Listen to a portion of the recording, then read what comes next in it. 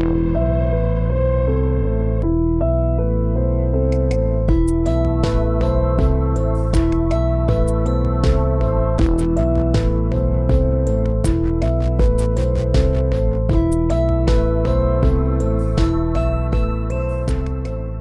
everybody, and welcome back to Alternative Interests. This is Kat. This is Crystal. You can jump in at any time. I was waiting for you to say, this is Crystal, and I was going to jump in and say, this is Kat. And we are here. Hello. Meow. Meow.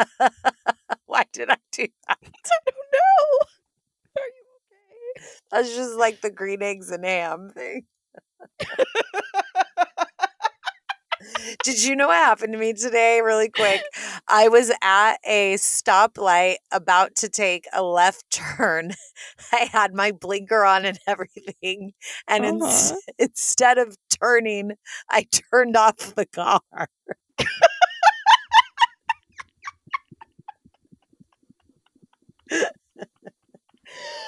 Oh my god. And I just casually went, oh.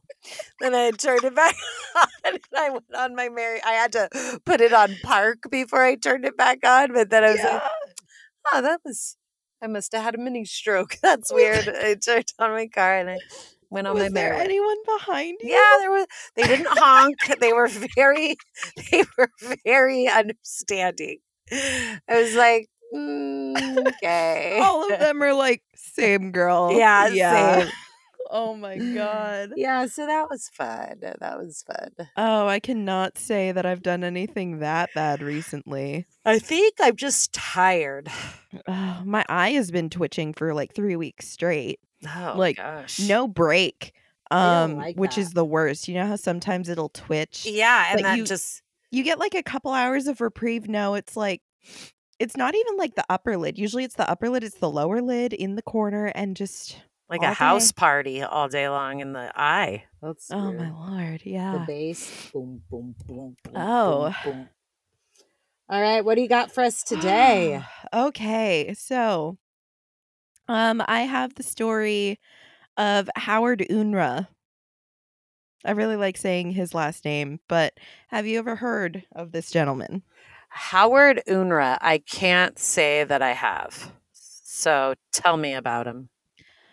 He is generally regarded as the first mass shooter in modern American history.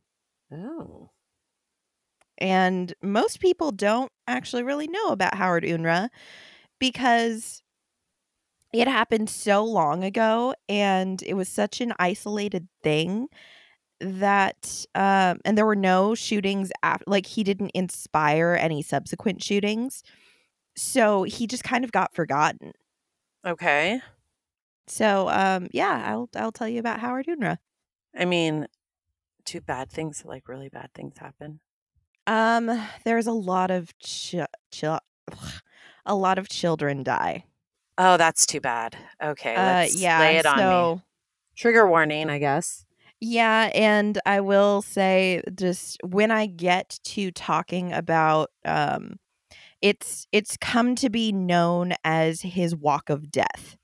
Oh. It was 13 minutes long and it's come to have been known as the walk of death. That is rapid fire bad.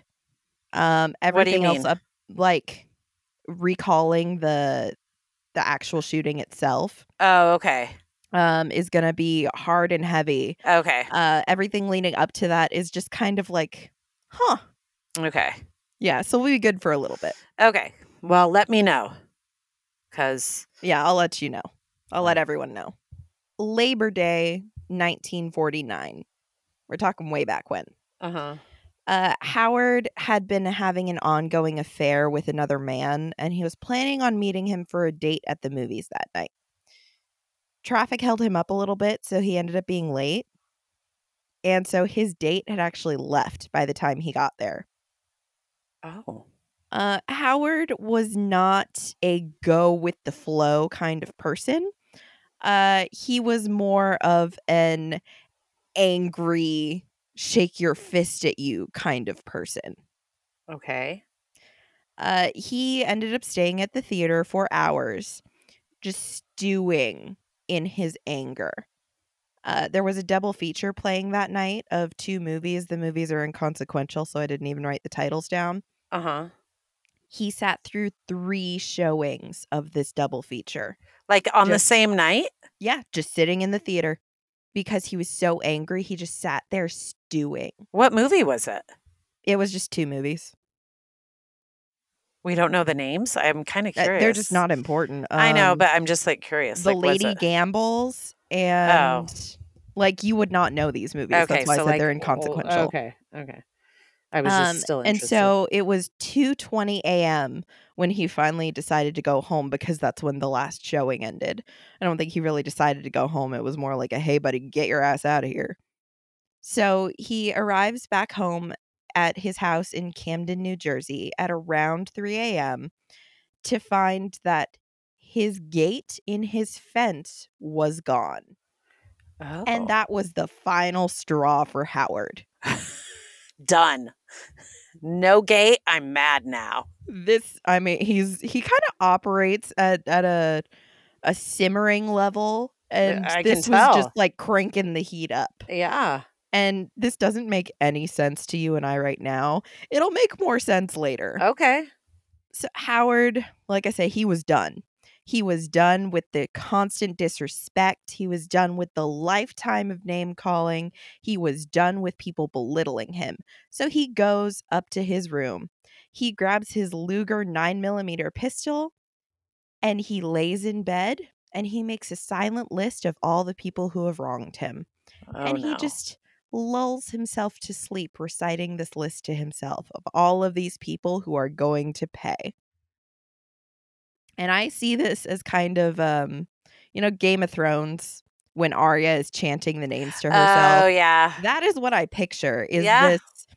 He was over 6 feet tall and like Oh. 165 pounds. He's a tall, lanky, weird looking Yeah. fucker. And just this guy just laying there, just reciting these Picturing names that. Now I and have to all the look shit him up. they've done to him and all the wrongs committed against him and how he is going to make it right. I'm looking him up now. Ooh. Creepy. Yeah.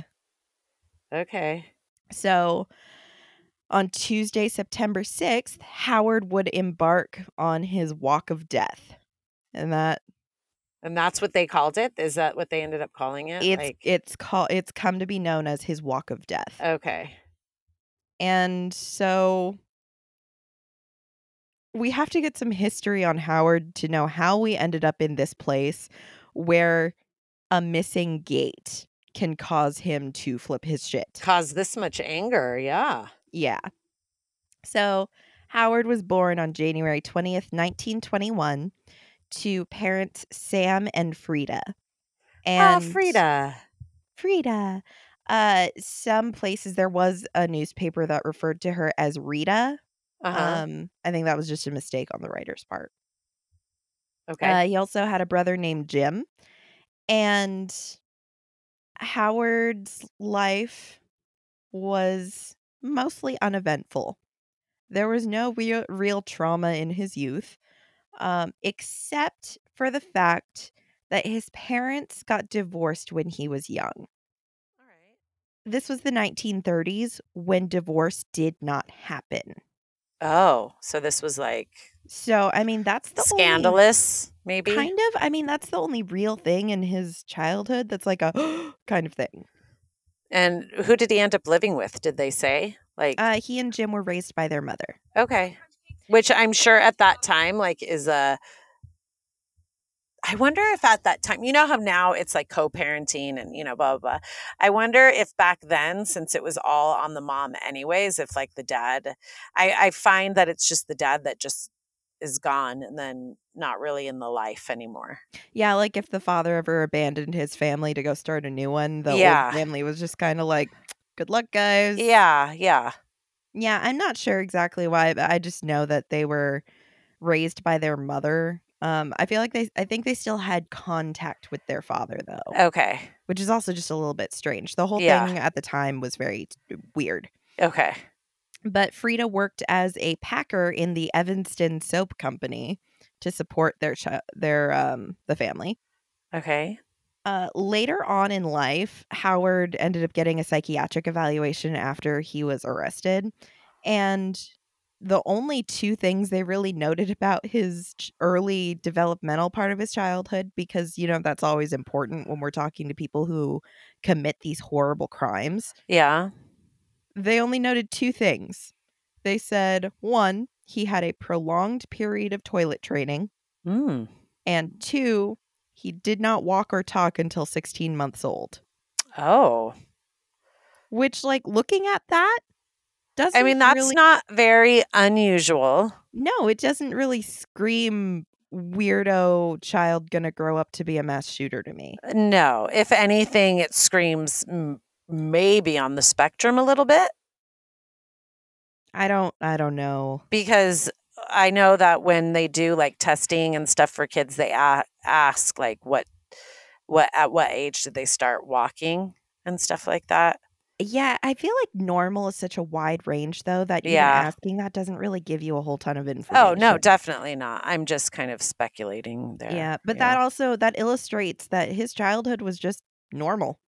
He was very religious, and he regularly read the Bible and would attend church services at St. Paul's Evangelical Lutheran Church. Okay. He was kind of shy, mostly kept to himself, and he's kind of a nerd. His two hobbies as a child were stamp collecting and building model trains. So he's just kind of... just odd. Yeah, he's not playing outside with the other boys. He's going to church, and he's collecting stamps and playing with model trains, and that's just what keeps him happy. Yeah, nothing wrong with that. As he moved into his adulthood, he never drank or smoked, ever. Which also kind of weird for the time. I feel like all men in the 30s and 40s, they drank and smoked. Yeah, it was the thing to do. In his high school yearbook, it was noted his life's ambition was to become a government worker. Oh. Just a very generic. He didn't have any real specific aspiration. It was just, I want to be a government worker. All right. He's looking for stability, apparently. His classmates called him How, short for Howard. And his grades were pretty good. I mean, he got B's and C's. Okay. The things they graded them on are weird to me. So nowadays, you've got science, mathematics, history. Maybe you've got an elective or two in there. He had cooperation, courtesy, dependability, mental alertness, and personal impression. Those were classes? Those were the things they were graded on. Honestly, I wish we could grade kids on those things now. Because there would be a lot of low grades. Your son would be acing it, though. Cooperation and courtesy? Yeah, sometimes. Man, 4.0. Sometimes. High school is kind of when Howard started displaying some of his quirkiness. Okay. I suppose. He, like I said, he had a tendency to do intense Bible study, but he had something of a superiority complex. He just believed he was better than everyone else. So he would study the Bible and then go to school and lecture people. Oh, okay. So I would think that's a little weird. I would too. I don't think he made too many friends that way, but okay. I get the feeling he was okay without the friends. Okay. Yeah. And so after high school, he ended up working a series of blue-collar jobs before ultimately being drafted into the Army in 1942. And I already kind of mentioned it already, but Howard was a very particular man. Okay. He had an extreme, rigid personality. He did not accept any degree of frustration. He did not accept any degree of people not treating him how he thought he should be believed.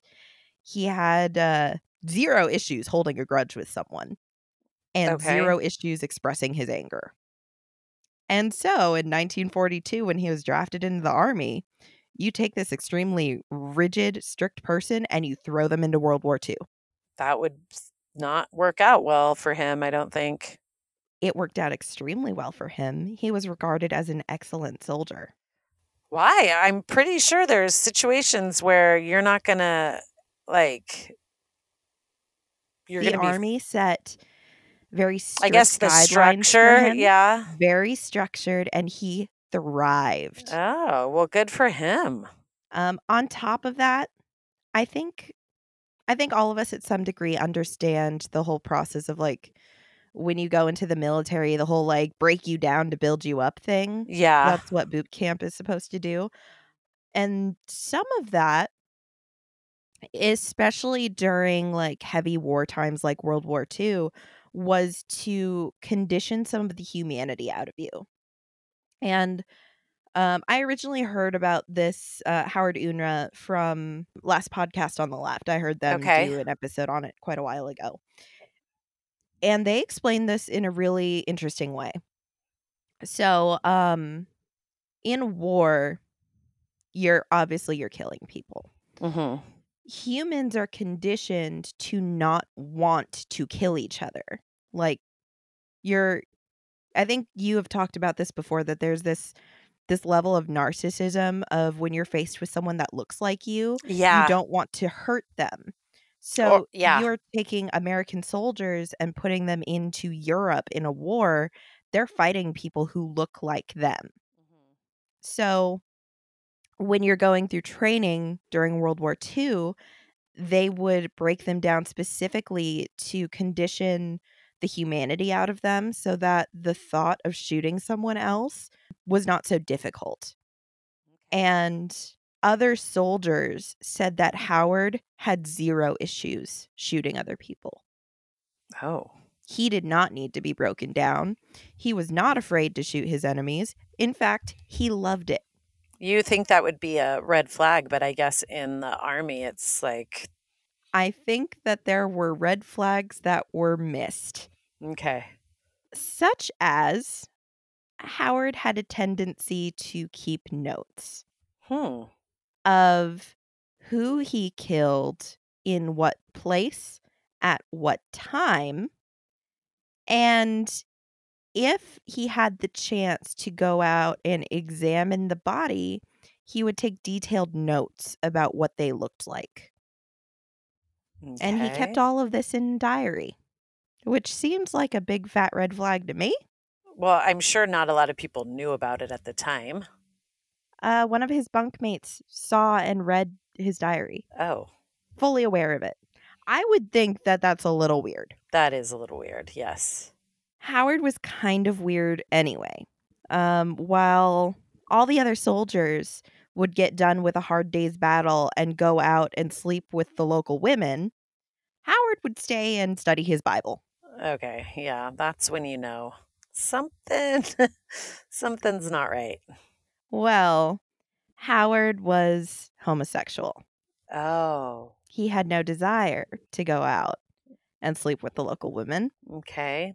The fact of the matter is, in the 1940s, it wasn't just like frowned upon to be homosexual, it was illegal.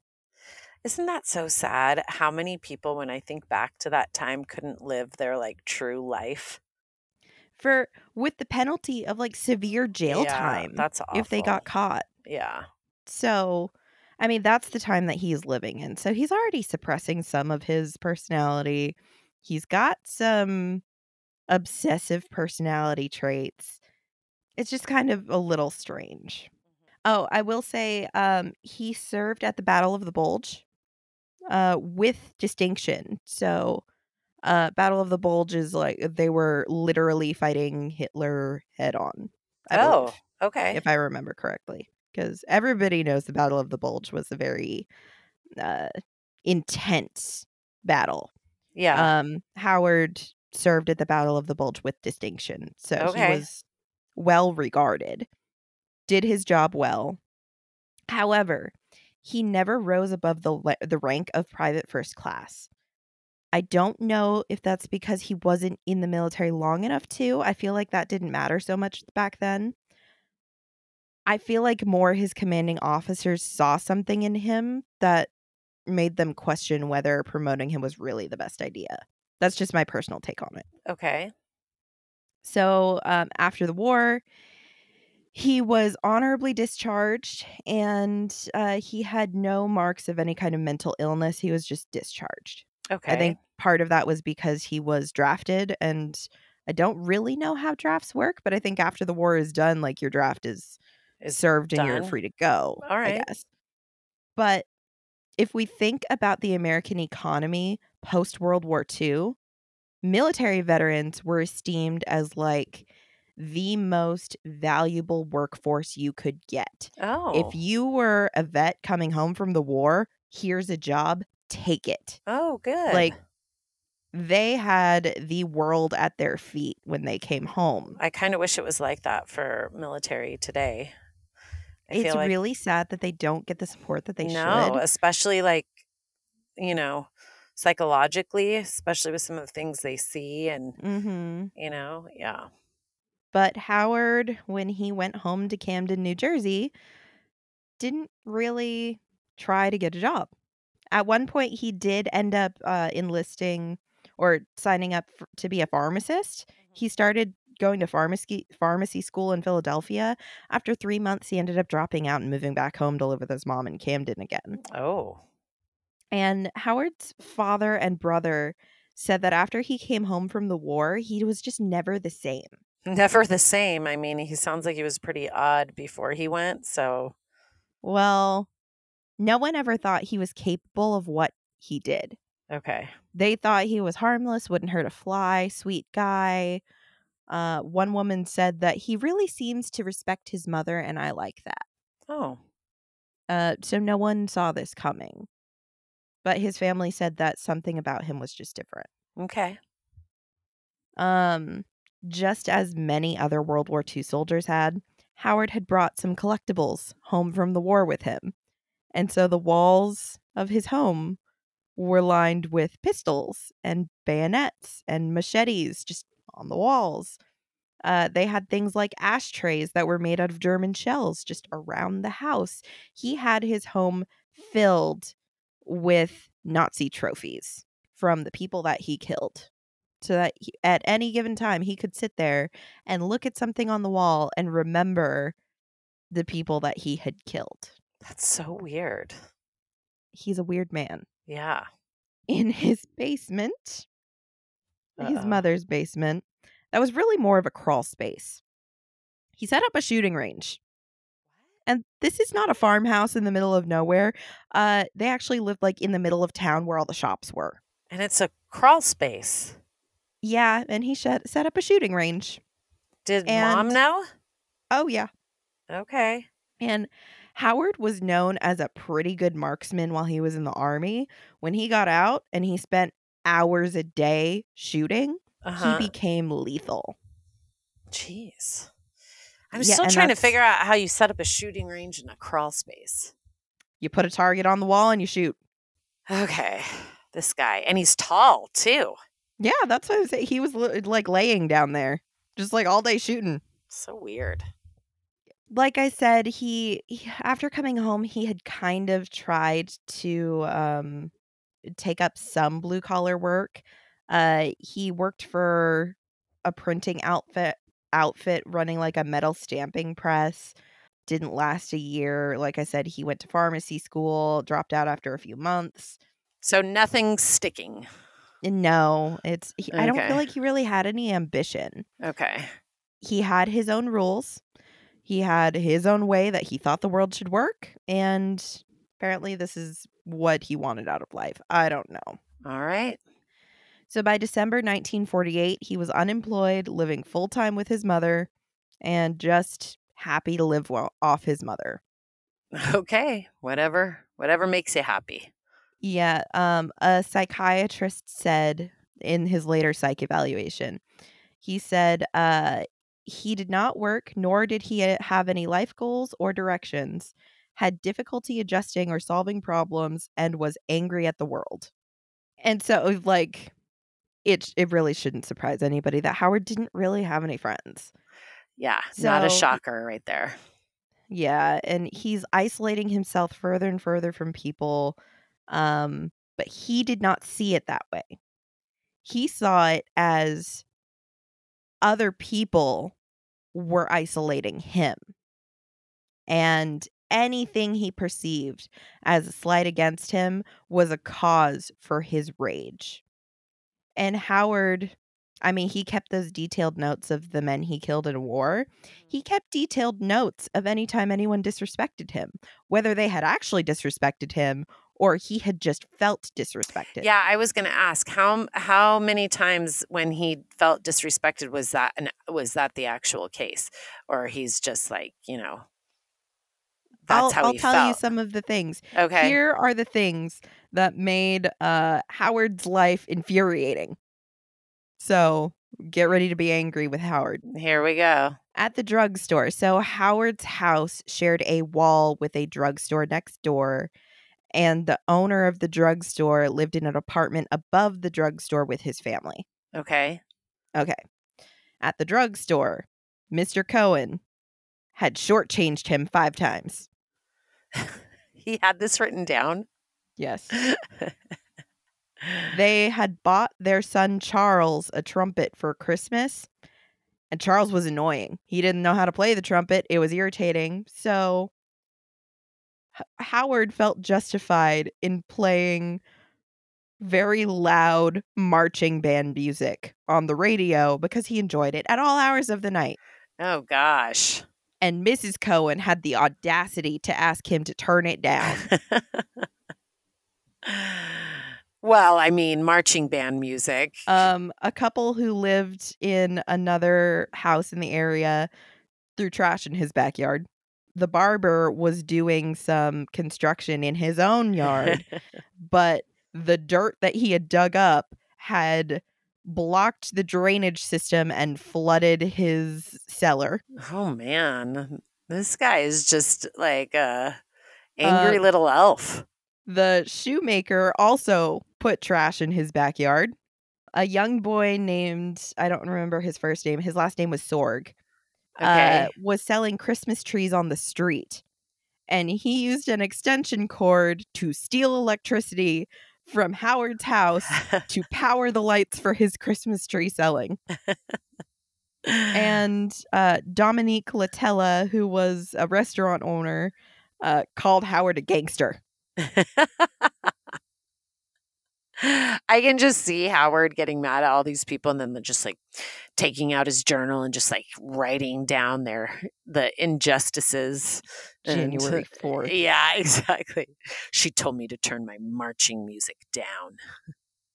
They asked me not to shoot in the basement anymore. No one tells me not to shoot in my own home. Oh my goodness. So all of these they're all for sure irritating. Like, don't throw your trash in my yard. Give me the correct change when I am supporting your store. I don't think this is like Book of Grievances worthy though. Yeah. It is to Howard. In addition, every time one of these people had wronged him and he had written these notes in his little book, there were notations next to them. And the notations, there were 2 of them.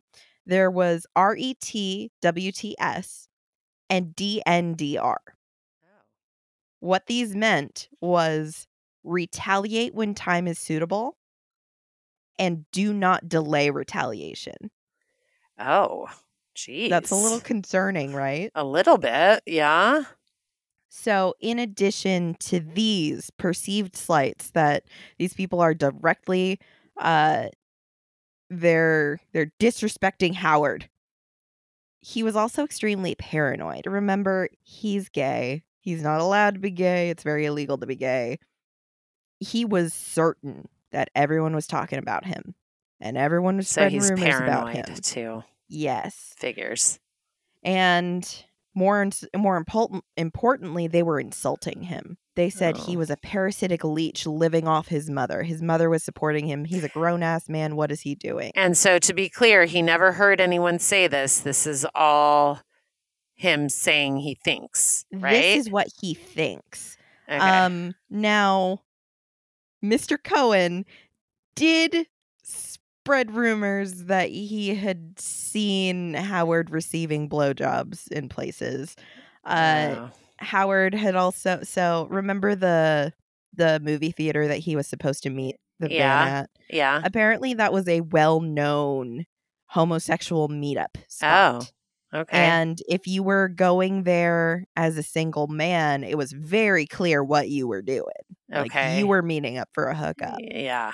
And apparently some local teens had like seen him at the theater and he was like, I just know Oh. they're talking about me. Yeah.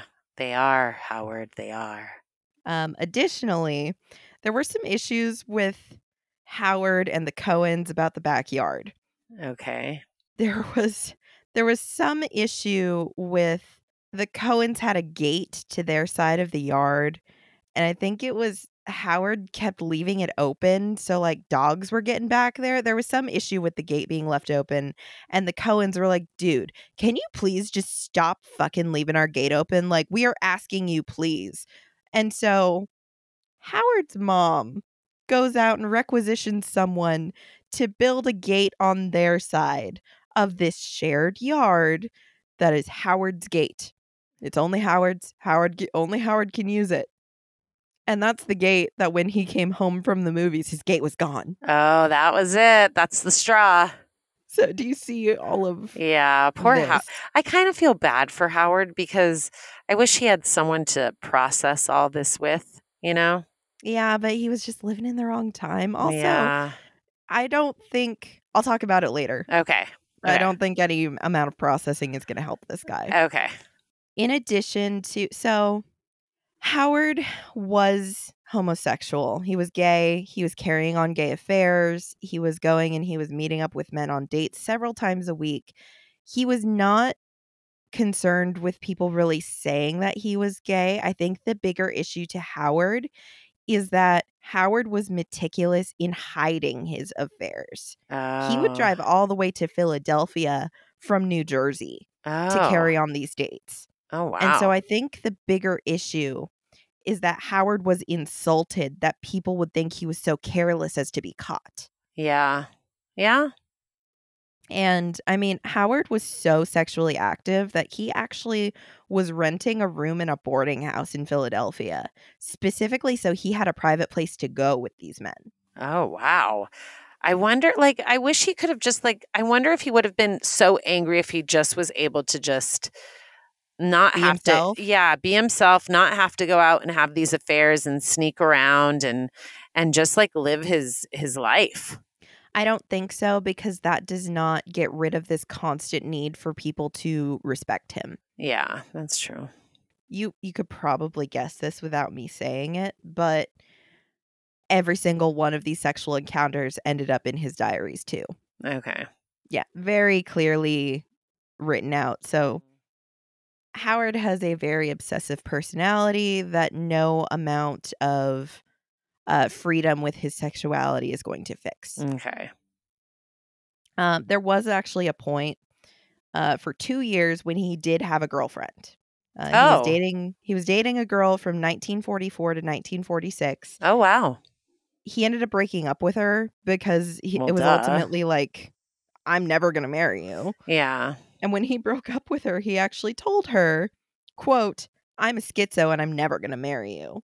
Oh, so he knew he had issues too. I think that was just his way to get rid of her. Oh, okay. I was going to say, wow. All right. Poor guy. He knew he had issues, but couldn't even get help. Yeah. And during his psych eval later, when he was telling them about this, he said she meant absolutely nothing to me and we never had sex. He was Oh. like, she meant nothing to me. Okay. So this is giving you the setup to Howard coming home and finding that gate missing, it just being the last straw for him.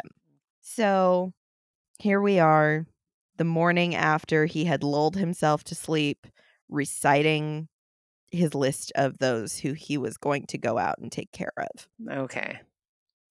He wakes up at 8 a.m. and he goes downstairs where his mother had made him a lovely breakfast of fried eggs and milk. Fried eggs and milk.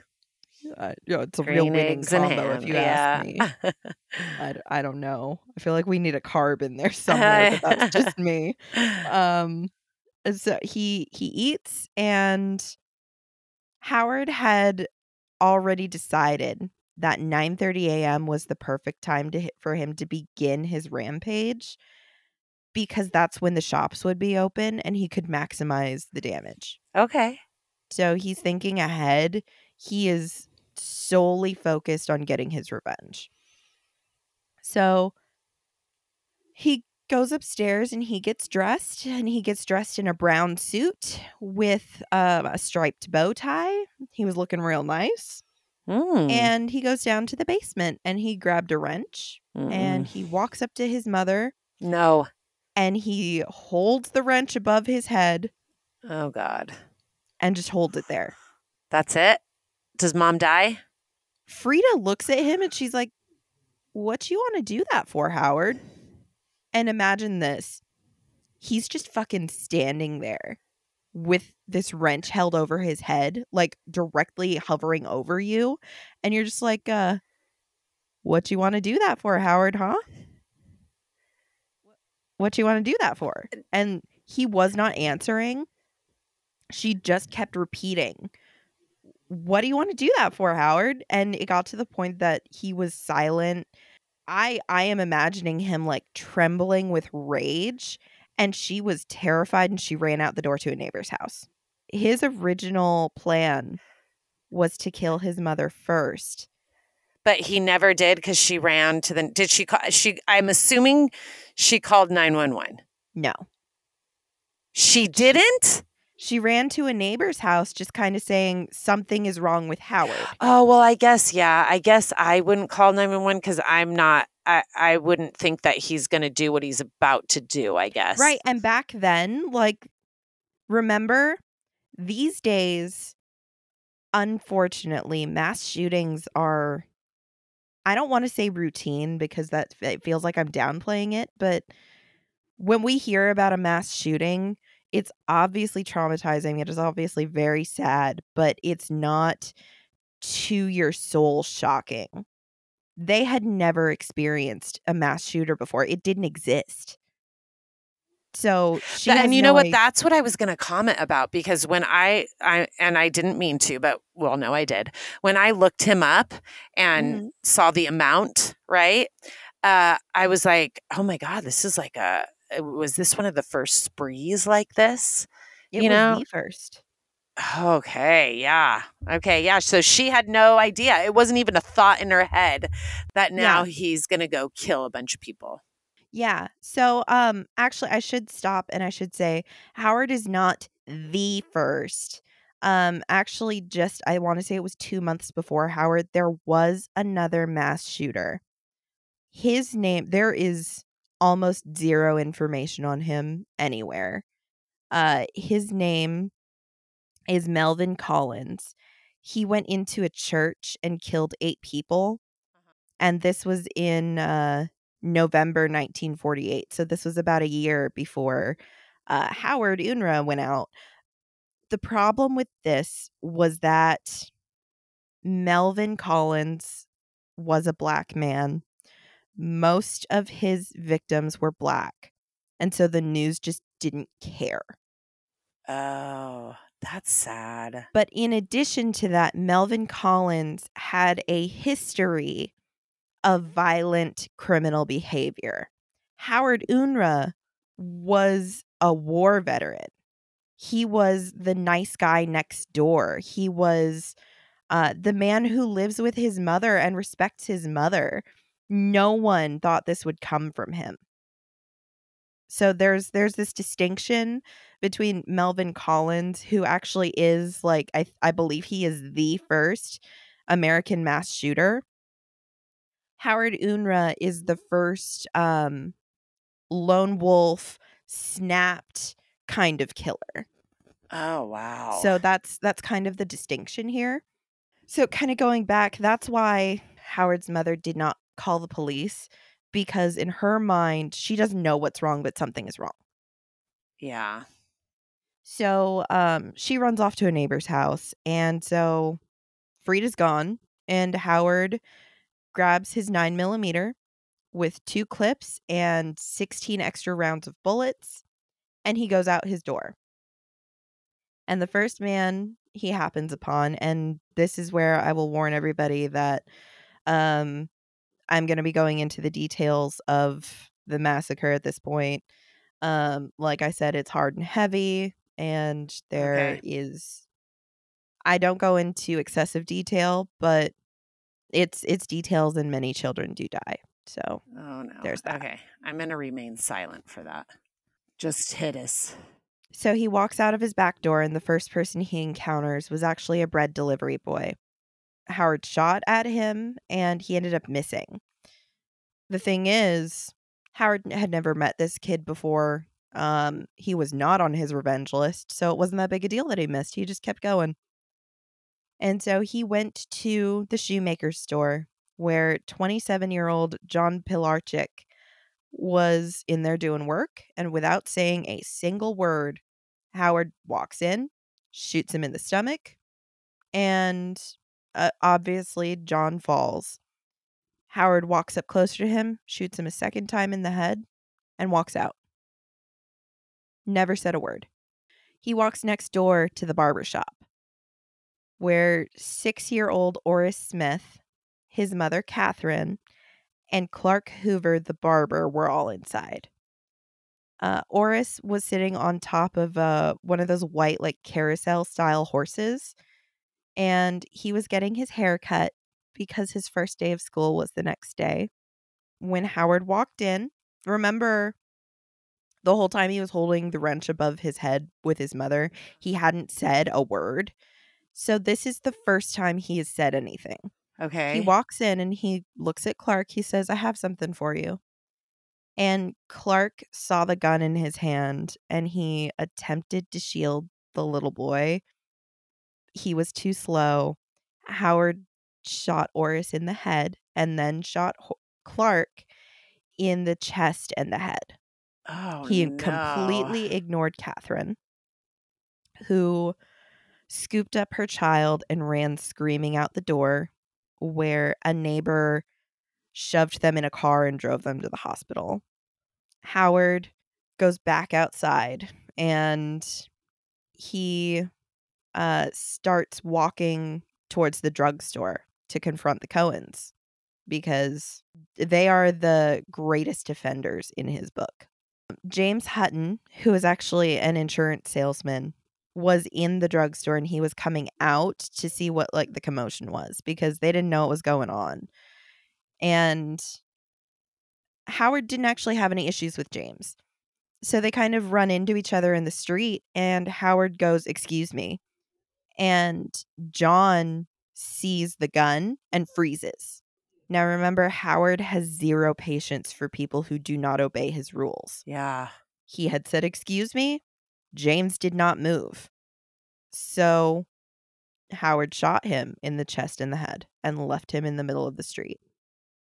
Oh, no. So he continues on to the drugstore where Maurice and Rose were running upstairs to their apartment. In the Cohen household was Maurice and Rose, their 12-year-old son Charles, and Maurice's mother Minnie. Oh, Minnie. Maurice Which and is, I Minnie. think that's a really cute Yeah. name. I So like they're that. all upstairs. Howard calmly follows them upstairs, and I feel like now is a good time to add a little bit of levity to this because I need to breathe for a second. Yeah. Several people described Howard as walking like something was jabbing him in the back. Very rigid, extremely upright. I imagine these days we would actually say he was walking like he had a stick up his ass. So he was walking with like robotic precision following behind them. So you can imagine this is like a horror movie of this guy perfectly upright with like perfect posture following these people running up their stairs and he's just calmly walking up behind them. Rose was hiding in a closet. Charles was hiding in a different closet and Maurice was trying to climb through a window. Unfortunately, Maurice was in a window directly across from the doorway that Howard had walked up. And so he was climbing out the window onto the roof. Howard shot him in the back, and he fell from the roof to the street below. Oh, no. Howard then heard movement in one of the closets, shot 3 times through the door, and then opened it to reveal Rose and then shot her in the face. Oh, my gosh. He then heard Maurice's mother, Minnie, attempting to call the police, and Howard shot her multiple times as well. And at this point, he decided he was done with the Cohens. He did not look for Charles. Charles did survive. So Howard walks back outside, where, remember, he had shot James Hutton in the middle of the street? Yeah. A 24-year-old World War II vet named Alvin Day was driving, and he had slowed down because he saw this body laying on the road. And when he had slowed to a stop, Howard walked up to his car and shot him in the head. Oh, no. And this is the point where the neighborhood had really started to notice something is wrong here. This had been less than 10 minutes. So you're not expecting in 1949 for there to be a man shooting people in your neighborhood. This is just not a thing that happens. So they thought maybe it was firecrackers. Maybe this is a car backfiring. They did not think that this was a man with a gun shooting down their neighbors. So when people around the neighborhood start to really see that, oh my God, something is happening, they start running for cover. Howard was on his way to the tailor's shop because the tailor was one of the men who was spreading rumors about him being gay. Unfortunately, Tom Zagrino, the tailor, was not in his shop, but his new wife, Helga, was. They had only been married for, I think, less than a year. Reportedly, based on one of the articles I read, Helga was begging for her life on her knees when Howard shot her. That's awful.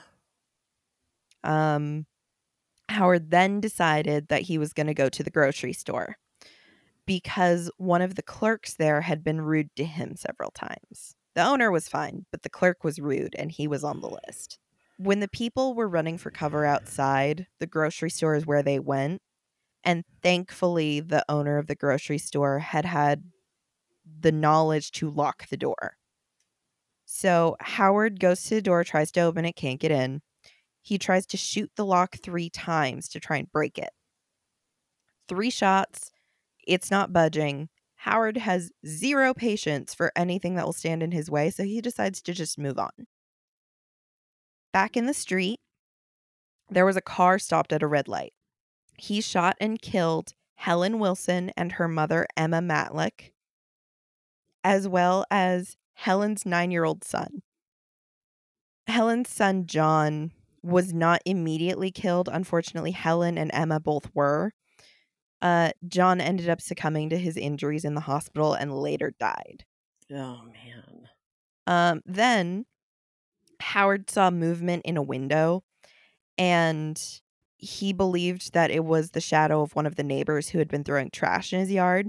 So he just shot through the window, thinking that this was one of his targets and he was going to hit them. It was actually 2-year-old Thomas Hamilton who was playing in his playpen by the window. Oh, that is so sad. And he was No. unfortunately struck in the head and killed. Oh, that is awful. Like I told you before, he did not drink. So he didn't actually go into the tavern because if you're not drinking, then the tavern owner can't actually do anything to you. Like, he would never make your list, right? I think he shot in the general direction of the tavern. Uh-huh. And the tavern owner had actually run upstairs to grab his own gun to try and stop Howard. He had shot outside once, and he actually did shoot Howard in the ass cheek. It did not stop Howard. And this goes back to when I was talking about while they were training people for the war, that humans instinctively do not want to kill each other. Uh-huh. I believe his name was Frank. He said that if he had just shot a couple more times, he could have ended it right there. But he couldn't. He had shot him the one time and he just couldn't do it again because he's a normal, rational human being that when you harm another human, it makes you stop. Yeah. And I think he later expressed regret that he could not do it again. I mean, I don't blame him, but I cannot imagine living with that, knowing that you had the power to stop it and you couldn't. Yeah. That's sad. So after Howard shoots this 2-year-old little boy, he ends up breaking into a home in the lot that was like behind his house. And there was Madeline Harry with 2 of her sons. And he shot Madeline in the arm, and her 16-year-old son Armand tried to like rush and tackle Howard, like defending his mother, which is so sweet. Yeah, that is Howard sweet. hit him in the head with his pistol, which knocked him to the ground. And I think this was like he fully had the power to kill this kid immediately. I don't think he was on his list though.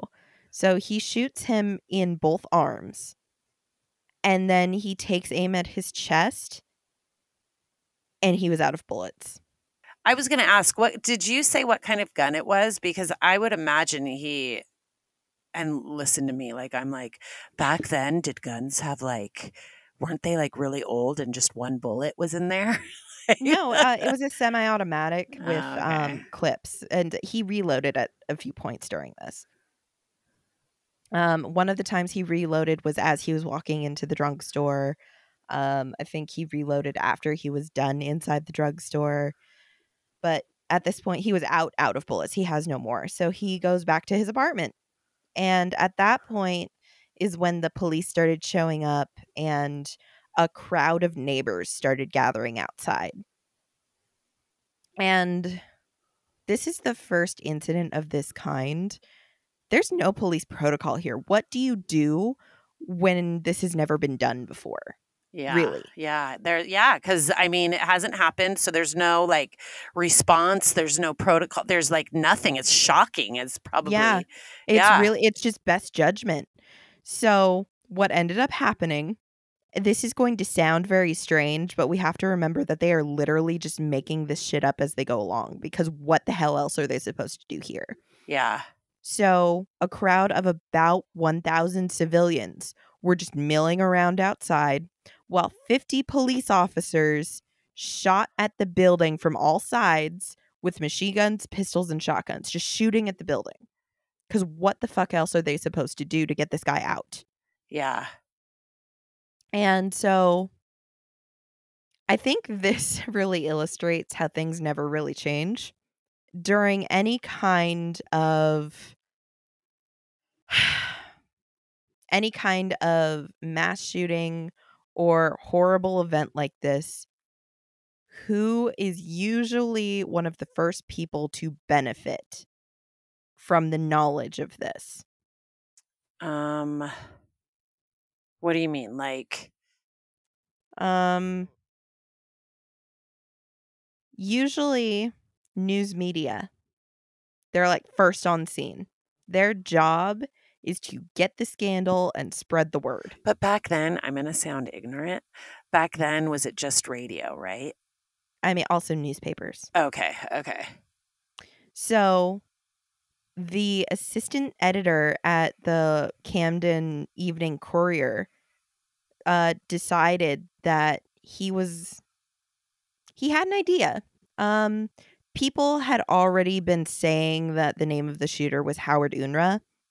And so this guy decides, let me look him up. So he looks up his number in the phone book and just calls, and he answers the phone.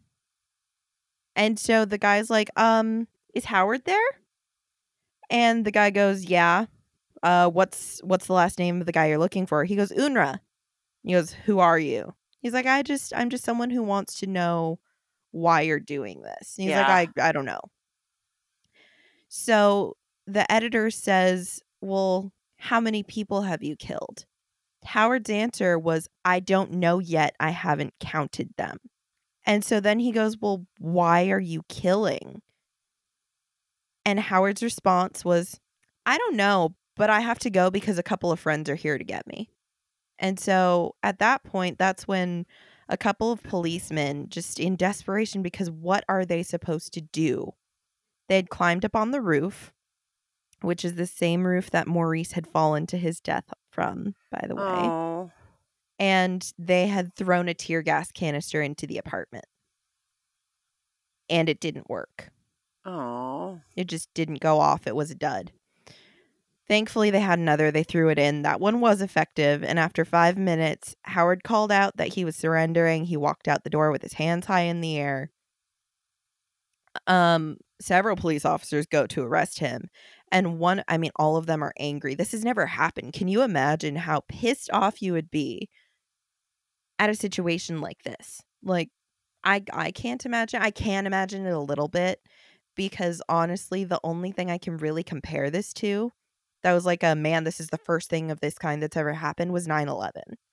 Imagining the anger of people after 9/11 because this is the first of its kind and just the sheer rage that people felt. That is how I imagine these people felt here.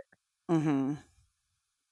So a police officer said, "What's the matter with you? Are you a psycho?"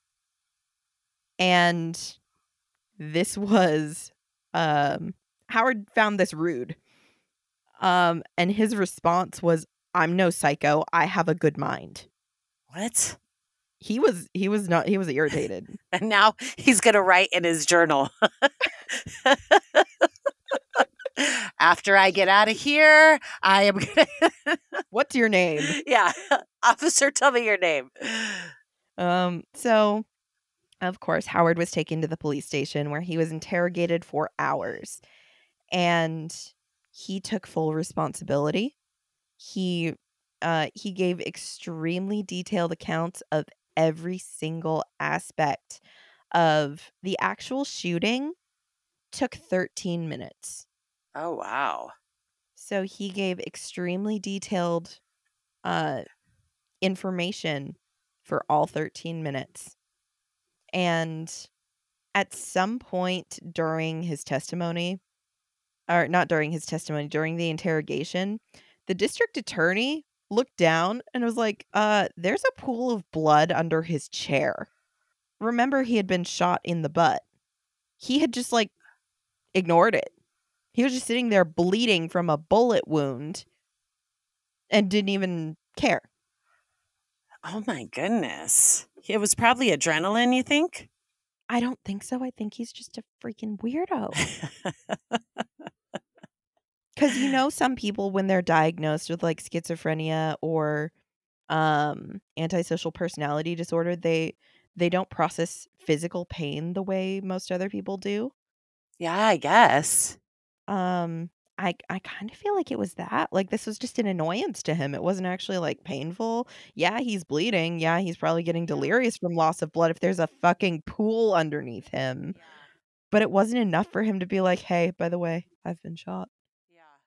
So, of course, at that point, they immediately load him up in take him to the hospital. Surgeons were not able to remove the bullet, so it just kind of stayed there. And from the hospital, he was transferred to a psychiatric hospital and committed voluntarily. And Okay. he would actually what? I said, okay. Oh, I thought you said why. Oh, no. I think Yeah, like the why? I'm confused. Why would he be committed?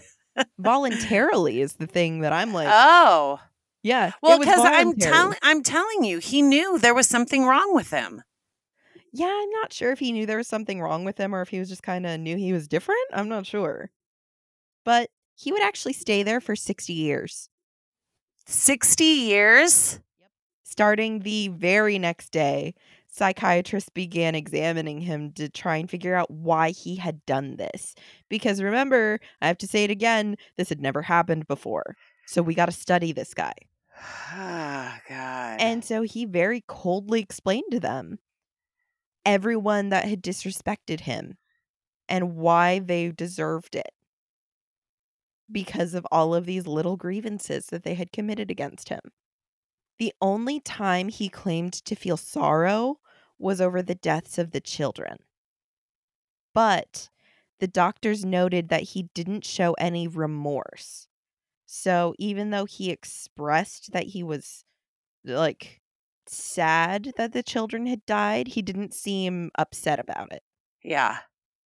And apparently at one point Howard had said, murder is sin and I should get the chair. Well, I mean, he knows what he Um, wants. Howard Because was diagnosed with you'll love this.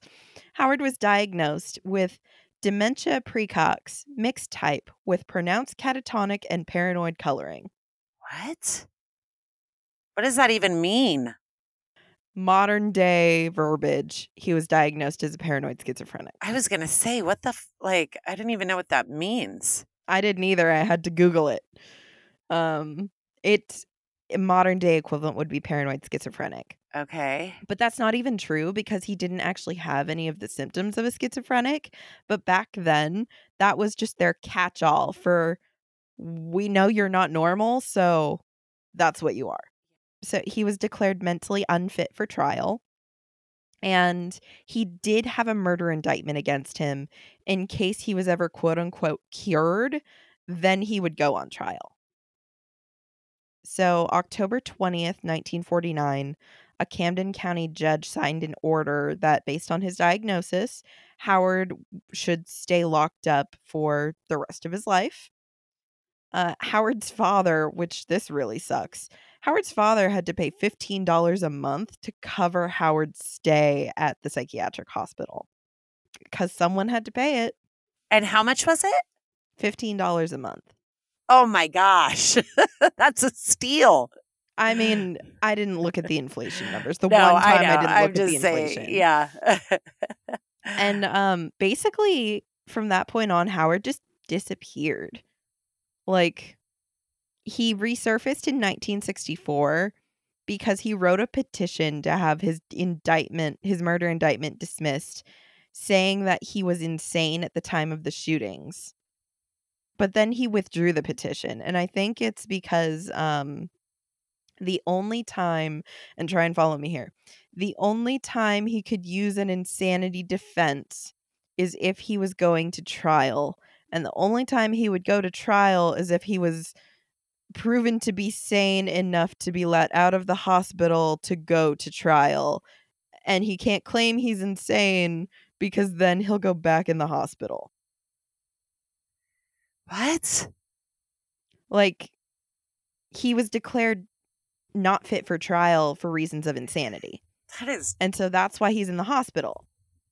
So if he's trying to petition them to drop his murder charges because he's insane, there's no point to that because he's never going to go to trial. So it's like this whole convoluted feeds on itself thing that eventually he was just like, nah, never mind. In the end, he went back to collecting stamps. And apparently he was known for mopping the floors while just like muttering to himself, probably about grievances. Who gave him the stamps that he was collecting? I have no idea. I don't get people I who mean, like God collecting help you if you stamps. don't give him a stamp when he asks for it, though, because then he'll be muttering grievances about you. Yeah, that's true. Don't ask. He was probably one of those patients where everyone's like, don't even, just leave him alone. Like, you hire a new nurse on staff and you're like, yeah, that's just crazy, Howard. Don't even, no eye contact. Don't look at him. Yeah. Don't even walk near him because honestly, if you walk by and you don't say hello, or like, heaven help you if you walk through the floor that he just mopped, just avoid him at all costs. Like, I don't know. Oh my goodness. In 1991, this is a little funny and also kind of sad. In 1991, psychiatrists were actually really hopeful that Howard was making progress because they learned that Howard had made a friend. Like, in the psychiatric clinic, he had made a friend. It turned out that it was just a very talkative patient who liked talking to Howard because Howard was a good listener. Really? He should be a therapist. I would not want him as my therapist because you know how you have like when you have something you wanna do, you've got, like, the friend you go to that'll, like, hype you up for it, Uh-huh. and then you've got the friend that will convince you that it's probably the wrong idea. Basically, you and me. You're the hype girl, and I'm the one going, "Maybe let's think about that again."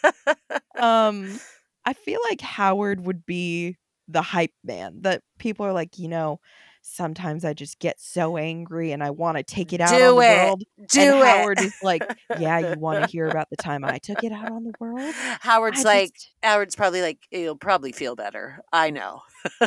I don't know if Howard felt better, honestly. Yeah, Um, was he still angry after that? I don't know.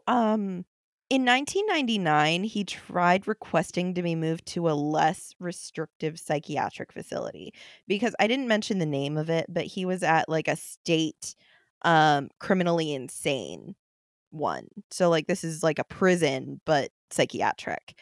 He was asking to be moved to a less restrictive one. And this is when for the first time ever Charles Cohen came out and told his experience about surviving this shooting while his parents and his grandmother were shot around him. Oh, 62 years old, 50 years after this day, Charles Cohen told the Philadelphia Inquirer that he was haunted by the memories of that day I bet. and that subsequent mass shootings would bring the feelings back. Oh. Columbine Oh, had happened yeah. recently. Oh, man. Poor guy. I know. So, they ended up not moving Howard, he stayed in the same place. Charles said that he was waiting for the day when he would get the call that Howard had died. He said, quote, "I'll make my final statement, spit on his grave, and go on with my life." You know what? Yeah. Charles Cohen died September 2009. Howard Unruh died October 2009, Oh, no. which is so sad. That is sad. I wish he would have died before him. I So, wish that it had been flipped around, yeah. he would have had like I don't know. Some closure in his life before he Yeah. died? Yeah. I mean, this walk of death lasted 13 minutes. I think it was 20 minutes from the time it started to the time he was arrested. Um, Howard shot 16 people, 13 of which died. The neighborhood was just so shaken up because I'll say it again, nothing like this had ever happened ever. Um, Reportedly, in the aftermath of this, the mailman who was working at the time dropped his mailbag in the middle of the sidewalk, quit his job, and never went back. He Wow. was so upset. Traumatized. Yeah. And just kind of like some extra stuff that didn't really fit anywhere was, like I said, Howard's neighbors had described him as a nice guy. Here's the quotes about him. He was awfully polite. He was the kind of guy who wouldn't hurt a flea. And this one is really sad. I believe this was Helga, the tailor's wife. She said, "I think he's a nice fellow. He seems devoted to his mother too. That's something I like." And remember, she was one of his victims. Oh my Um, goodness. Also, really interesting. Howard had not originally planned on using a gun. He had originally planned on using a machete to decapitate them all. He had actually bought a machete and he spent hours obsessively sharpening the machete. Jeez. Guess where he bought it from? That's what I was going to ask. Where? LL Bean. You know what? I believe it. Things like LL places, or like when they were established a long time ago, LL Bean, and like what's that other one that's been around for a long time? Oh, is it like Ralph Lauren or one No, of not those? Ralph Lauren.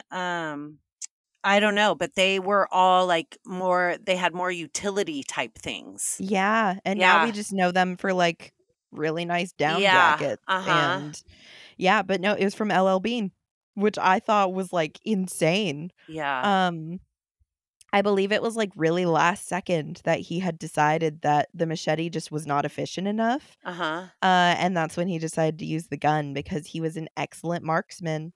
He had hours of practice down there in his stupid little basement. So, he had ditched the machete idea and gone with the gun instead. Oh, wow. So, I will include, most of this information came from a Smithsonian article, Uh-huh. and they actually had a Google map that plotted out all of the shootings. Uh-huh. Um, it is disturbing how closely these are to each other. Okay. Yeah. I will note there are only 12 listed on this map because technically 9-year-old John, who was in the back seat of the car with his mother, did not die at the time, he died later. So there are only 12 listed on this map, but there are 13 people that died. So that is the story of Howard Unruh, um, who most people, when they think of like the first mass shooter, think of Charles Whitman, the Texas University Tower shooter. But he was 20 years after Howard Unruh. Okay. Wow. Yeah, so most people think of Charles Whitman as the first Yeah. because after the Charles Whitman mass shooting, there were other copycats that popped up. No other copycats popped up after Howard Unruh, which is one of the reasons that he kind of gets forgotten. But I mean, this was a nightmare for the people involved. Like, I'm gonna see if I can find some more information about the other guy that I talked about, Melvin Collins, just to see if I can get any more information on that shooting because it's really upsetting that history forgot that shooting because Mhm. everybody was black. Like, that's just some bullshit. So, if I can find more information about that Yeah. one, because that one really is truly the first, um, I'll see if I can do maybe a quick episode on it with what I can find. I remember when I heard this episode, I was just shocked that something that was this insane I had never heard of before. Yeah. And for it to be the first one too, that's like super interesting, you know? Yeah. Like it's weird that it's not talked about. Yeah, and I think it really is just because it didn't spark the copycats. So I mean, they're like if you Google this guy's name, you'll see a bunch of articles that pop up about like the anniversary, and this Smithsonian article pops up. There's an excerpt in a book. The book is called Rampage, but there's not, besides what I kind of shared here, that's Uh-huh. like the crux of this story. Yeah. But when you get into the more modern shooters, because I mean modern technology, we just have more history on everything. Um it's easier the more modern day the case is, the Uh-huh. more information there is. I Okay. mean, we saw with the Gabby Petito disappearance that there was weeks worth of information coming Yeah. out Yeah. constantly, Yeah. just because of social media. So it's really interesting how like news reporting and information And the access accessibility has to, yep. changed Mhm. so much. It's just Yeah. insane. It is insane. And to think just like back then it could have only it was radio, you know, and then you only heard it at a certain time Yeah, and or it's a or waited newspaper. for the newspaper. Yeah, Yeah. 100%. I guess this building actually, the building that they lived in still is standing today. They tried to stucco over it, but you can still see bullet holes from where the police were literally just firing into the building. After Howard Unruh was arrested, no one moved into that apartment ever again. At one point, there was like a shoe store called Gonzo's or something like that. Uh-huh. And the family who owned the shoe store, obviously, I mean, it's located right there. They could live in that house, but they didn't. They chose not to. They paid rent somewhere else, even though they had this readily available space. And I guess the little boy who was like the child of the family, like they had asked, "Why are you guys not living there?" And the little boy had just said phantasmas. Oh, God, that's scary. Yeah. Ghosts. So Yeah. Yeah, so apparently, like, I feel like a lot of other cultures are more sensitive to that stuff, so this little boy saying just ghosts, Yeah. like, I believe that Fantasmas. it's haunted, probably all the Yeah. people. I mean, they've got grievances against him now. Exactly. Holy So, moly. yeah. So I just Jeez. thought That that was was it. kind of That's an interesting case. And that's crazy that it was the first one and, like yeah, just so many really interesting things about this. yeah. So, Well, yeah, thank you. That was that's what I good. had for you. Awesome. I don't know what I'll have for you next week. It'll be a Monday thing too. Yeah. No, I have a couple of ideas. You saw that well, there was a couple of DNA breakthroughs this week with Maddie, who was kidnapped in the parents were on vacation. Oh, Madeline McCann. Oh, I saw McCann, that they named a they officially suspect. yeah, it's Yeah. that German guy, right? Mhm. And Okay. then the 3 Girl Scouts, have you that case of the 3 Girl Scouts that were Oh, the Oklahoma Girl Scouts? they have officially tied a DNA suspect to that too, Really? as Was of it the guy today. that they thought it was? Mhm. With the glasses? Yeah, officially, I think his name is let me look. Because they did DNA and there was something about him being like a non-secretor that ruled him out or something like that. Gene Leroy Hart. Yes. Yeah. He says every single piece of DNA evidence has been accounted for, and he says there's no doubt in his mind that the evidence shows Gene Leroy Hart is the killer. He was arrested and tried and acquitted in 1978. Yeah, and it was something to do with like DNA that got him off back Mhm. then, I think. Mhm. But oh man, double jeopardy. Mm-mm. I They don't can't know. try him again, can they? Plus, didn't he die? I am not sure. I need to I read don't that know enough article. about this one. I I don't. And you can't know what? I remember. was thinking of doing that as my next one, but I don't know. Now that this has come out, maybe wait a Yeah, little bit wait, to I see what think more I comes might. out. Yeah. So, Um, anywho, yeah, I'm gonna be honest, I haven't had time to like keep up with stuff yeah. because I work very hard during the day. I pay attention to my work. I get a lot done. Uh-huh. But I was in training this week and there was no cell service in there. So I had no choice but to pay attention to Oh, my yeah. training, Yeah. Well, there you where go. usually I would have a minute to scroll Yeah. Facebook. Yeah. But Don't worry, I did that for you. thank you. Yeah. So yeah, we will see what you have for us next week. Yes. Um, Should be exciting. it always is. Let's hope so. Bye. Bye.